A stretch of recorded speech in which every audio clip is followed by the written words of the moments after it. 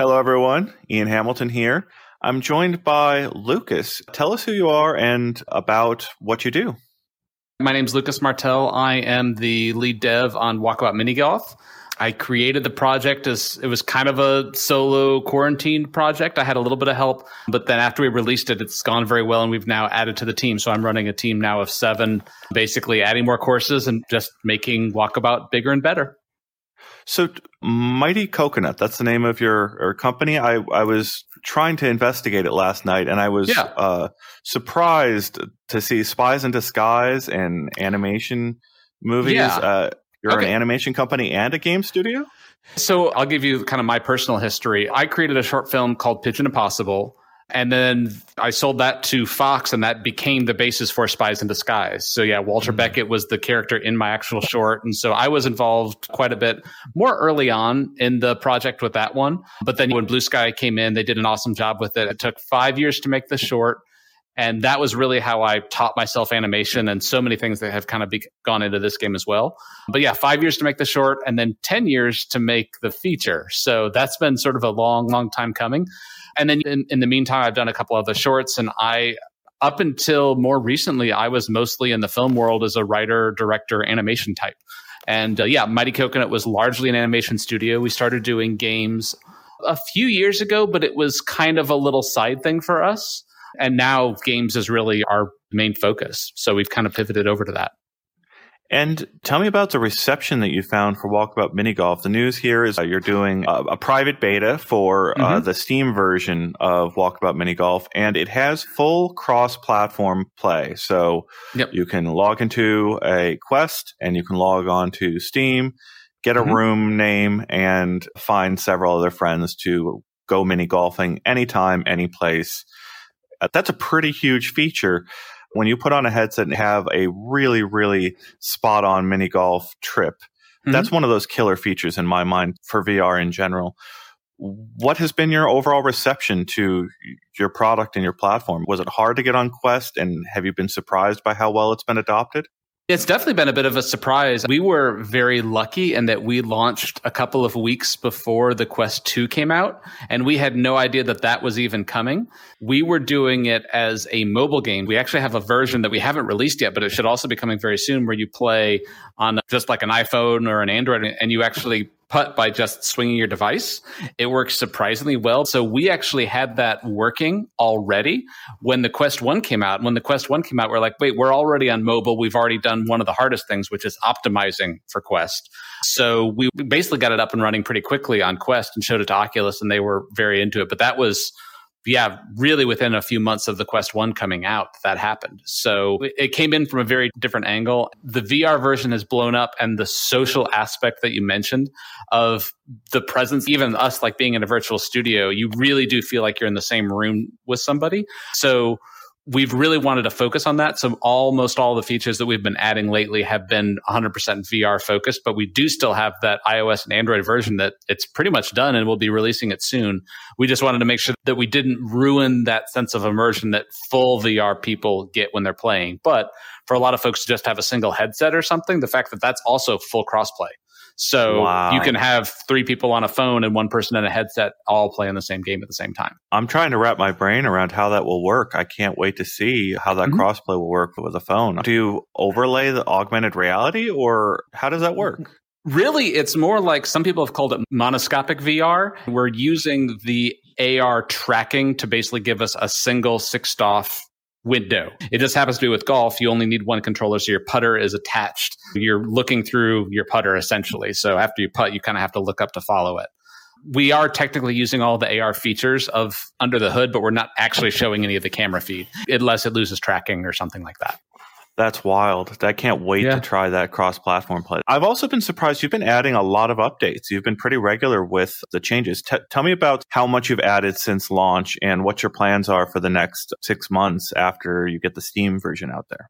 We originally launched with 4 courses They also had their hard modes, but since then we've added 3 more courses. We added the Flyabout update, we added smooth locomotion. There was a lot of under the hood stuff. Like there was a lot of work that was done where we kind of had to rewrite a lot of the architecture in order to make it so that you can basically leave a game at any time and come back in and it still remembers where you were at and knows if you were in that same multiplayer session. So there was a lot of those quality of life things that it became clear we needed to do because games with 4 or even 5 people were sometimes going like an hour of people in there. And so the odds of someone setting down their quest to go to the bathroom or something like that and it disconnecting. There was a lot of that sort of stuff. Fox hunts were also a big one. The fox hunts you can do in the hard modes to collect the putters were also something that was all new. Music has been added. We've been very aggressive, adding more stuff. And we're planning to do 1 more course. So the base game is going to have 8 courses. And then we are going to start doing some DLC. The first DLC is looking really good, and that it's going to be 3 courses. We're not quite ready to announce exactly what that is yet. People have been saying, yes, we want more courses. And so we feel like the best way to keep giving that to people is to sort of like, okay, we could start doing small DLC packages basically. So those who want to keep adding more courses and keep playing new mini golf courses can do that. How big of a launch do you expect Steam VR to be for being able to connect across devices? I don't really know because I've never even done Steam release before. I have brought in a friend of mine's company, Farbridge, who's done a lot of Steam work. So they're actually helping with the port, also just making sure all the different devices and all that sort of stuff works. It does seem like that the Quest seems to be the most popular headset by quite a large margin at the moment. We also launched Walkabout, and there wasn't a whole lot of marketing behind it.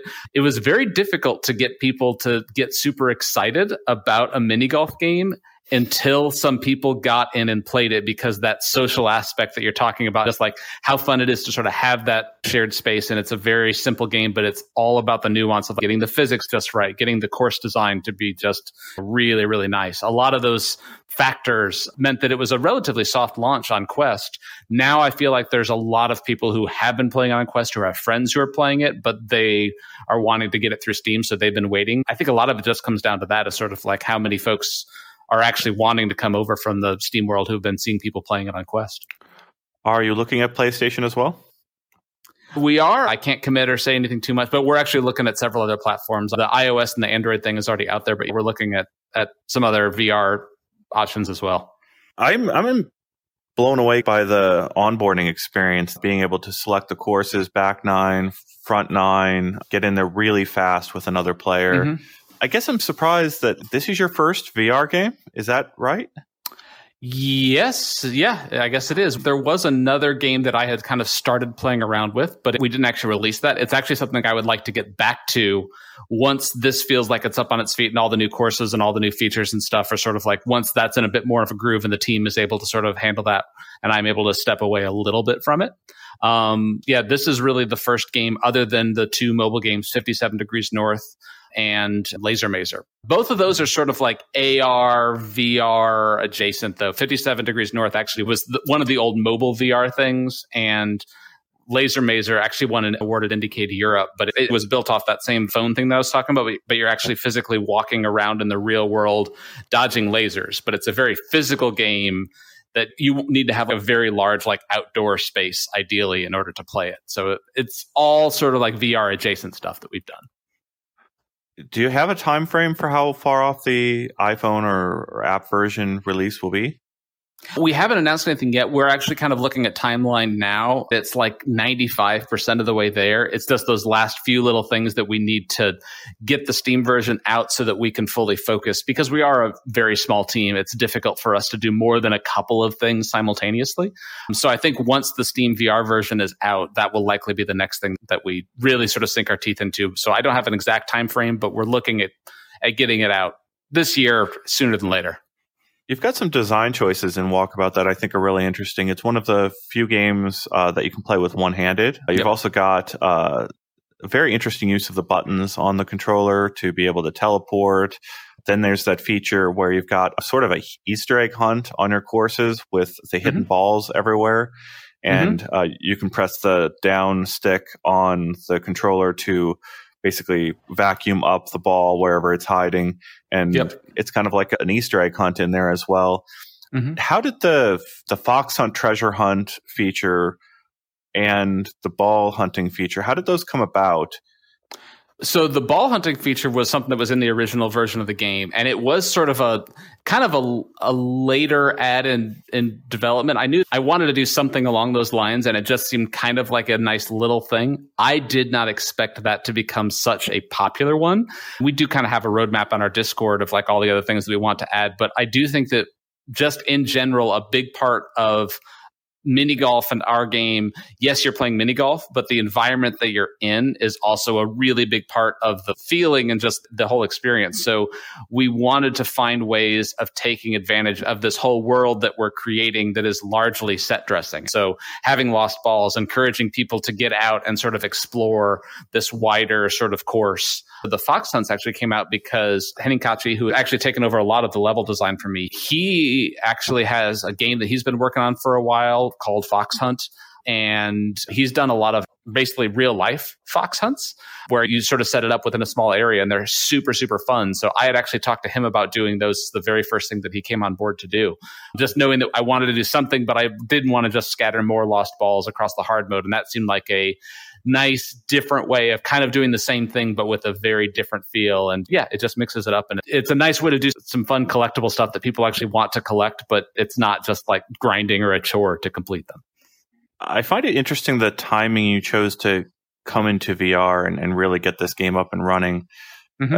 There's people I talk to in VR development who have been here for 5 years, and it's almost like they're battered soldiers because they had to go through this period of market shattering when it was realized that PC VR wasn't going to be as big as it was. As someone who entered the VR market at the time you did, how big do you see VR becoming over the next few years? I know you've got a lot of reviews on Oculus. Steam's going to be a whole nother market there. When I play Walkabout, it's removing even the little things that are painful about real life mini golf. Like when you get a ball too close to the wall, you have to put your foot down and move the ball out from it. I always had that house rule of you could move it out one club length from the wall. You don't have to do that in VR. You can just move your putter through the wall. Getting rushed by the people behind you, you don't have to worry about that. Things like that are just gone. And it's just pure, really fast moving from hole to hole. Even being able to go start at the next hole, stand at the next hole, while the previous person, you can look over and see them finish the hole. And as soon as they're done, you're started on the next hole. And it's really fast moving. I guess I'm just curious how big you think this platform will become in the next few years. So on the mini golf side of things, then I'll jump back to VR. I've played a lot of real life mini golf, and especially lately, I hate to sort of like knock real mini golf, but one of the things that always frustrates me, unless you're playing on an amazing course, it always feels a little random because the carpet is never quite smooth enough. And there's all these little, just like rocks and little things that sort of muck it up for you. We're trying to be very, very realistic, but yeah, I agree. There's some things that you can simplify and get rid of that are really, really nice about playing it in VR, as well as being able to do larger environments where we're not constrained by just how much land we have to work with. Lets us do some really, really fun designs, and also not having to worry about the safety of someone getting hit by a ball if someone's whacking it at 100 miles an hour. We get to do some whole designs that you could never do in real life for that reason. As for the VR side of things, I definitely think it feels like we are at a tipping point. I think definitely the Quest 2 is one of the things that really sent it over the edge. We have been seeing a lot of people said that they've picked up Quest specifically because I think that Walkabout is a really good intro game for a lot of people. We even have a lot of folks in their 80s and 90s who have played with their kids or grandkids. They happen to have a VR headset. They put it on, played it, and then they went right out and got one. It's a comfortable experience because although we do have smooth locomotion and flying, you don't need to do that. It's a natural movement that you don't have to teach someone how to play. Like they understand what golf is and all you have to do is swing your hands. You can really play it with just a single trigger. I feel like this is a very good intro game for a lot of people, but it does have that element of once you get into it, it's also easy to pick up, but difficult to master. So we've got some people who have really spent a lot of time perfecting trick shots and just like really mastering the nuances of every course. Enter Princess, one of our regulars, has some amazing guides where he breaks down the strategy of each course and analyzes the different routes and a couple of trick shots and different things like that. It's so much fun to see people take the courses that we have designed and find out things about them that we didn't even know were there, because a lot of times some of those trick shots weren't intended. It's just something that people found. One of the features I love that it was eye-opening the moment this happened, when I realized the club length dynamically changes based on how close down to the ground you get. So you can have a super long club or a very small club if you really want to get down there. That's a really, really cool feature, but also missing the weight of a real club. Have you explored accessories for the controller? There's actually several accessories out there, and it pretty much works with all of them. We're going to be dialing in a couple of things to just allow things to visually be a little better, because a lot of them will put the controller a little bit further away from where you're holding it. So we have the angle control in the menu specifically for that, so that you can adjust to make sure that it lines up with your putter. There's a couple of visual things we could do, but I will say that playing with the weighted accessories that are cross-compatible with pretty much all the other golf games that are out there, that really does address exactly what you're talking about in terms of like the weight, even the vibration that you get, because the way the controller vibrates and sort of sends that up the putter shaft, it feels amazingly realistic. For people who are really, really into walkabout, just like VR golf in general, picking up one of those putter accessories is a really nice thing to do. Given that you've got crossplay enabled, it's very important that it's the same experience across devices. But I also have to ask, is there anything different about the Steam VR version? Are you able to do anything with PC power that you can't do on a Quest? We've already had the Rift version out. So it's really going to be the same as the Rift version. And we do turn up some rendering settings and we do improve the visual overall, but we have not gone through and sort of like really changed the underlying assets. It's still essentially sort of what you're seeing there with the low poly look. We've opted to hold on to that just because we would much rather make more courses than basically spend 2 or 3 times as long doing multiple versions of the same course for different platforms. So really, fundamentally, it is going to be pretty much the same experience, regardless of what headset you're playing on. One final question. How does it handle multiple users? How many copies of the game do you need to buy if you've got that multiple user system set up on a Quest? So our multiplayer system is totally independent of the platform. So like on Oculus, if you've got 5 people who are all on the same account, and they could basically all play together. So the only limitations would be whatever the platform limits you to. So I don't even know exactly what the Steam limitations are, but like if you've got someone with a shared library, the game itself will work as long as Steam lets you launch however many copies of the game at once.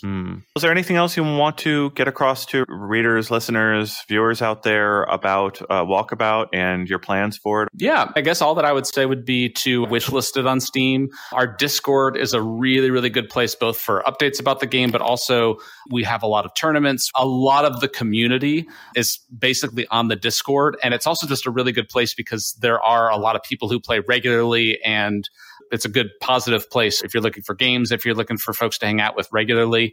That's a really, really good place. You can just do discord.mightycoconut.com and it'll get you there. Other than that, July 15th on Steam.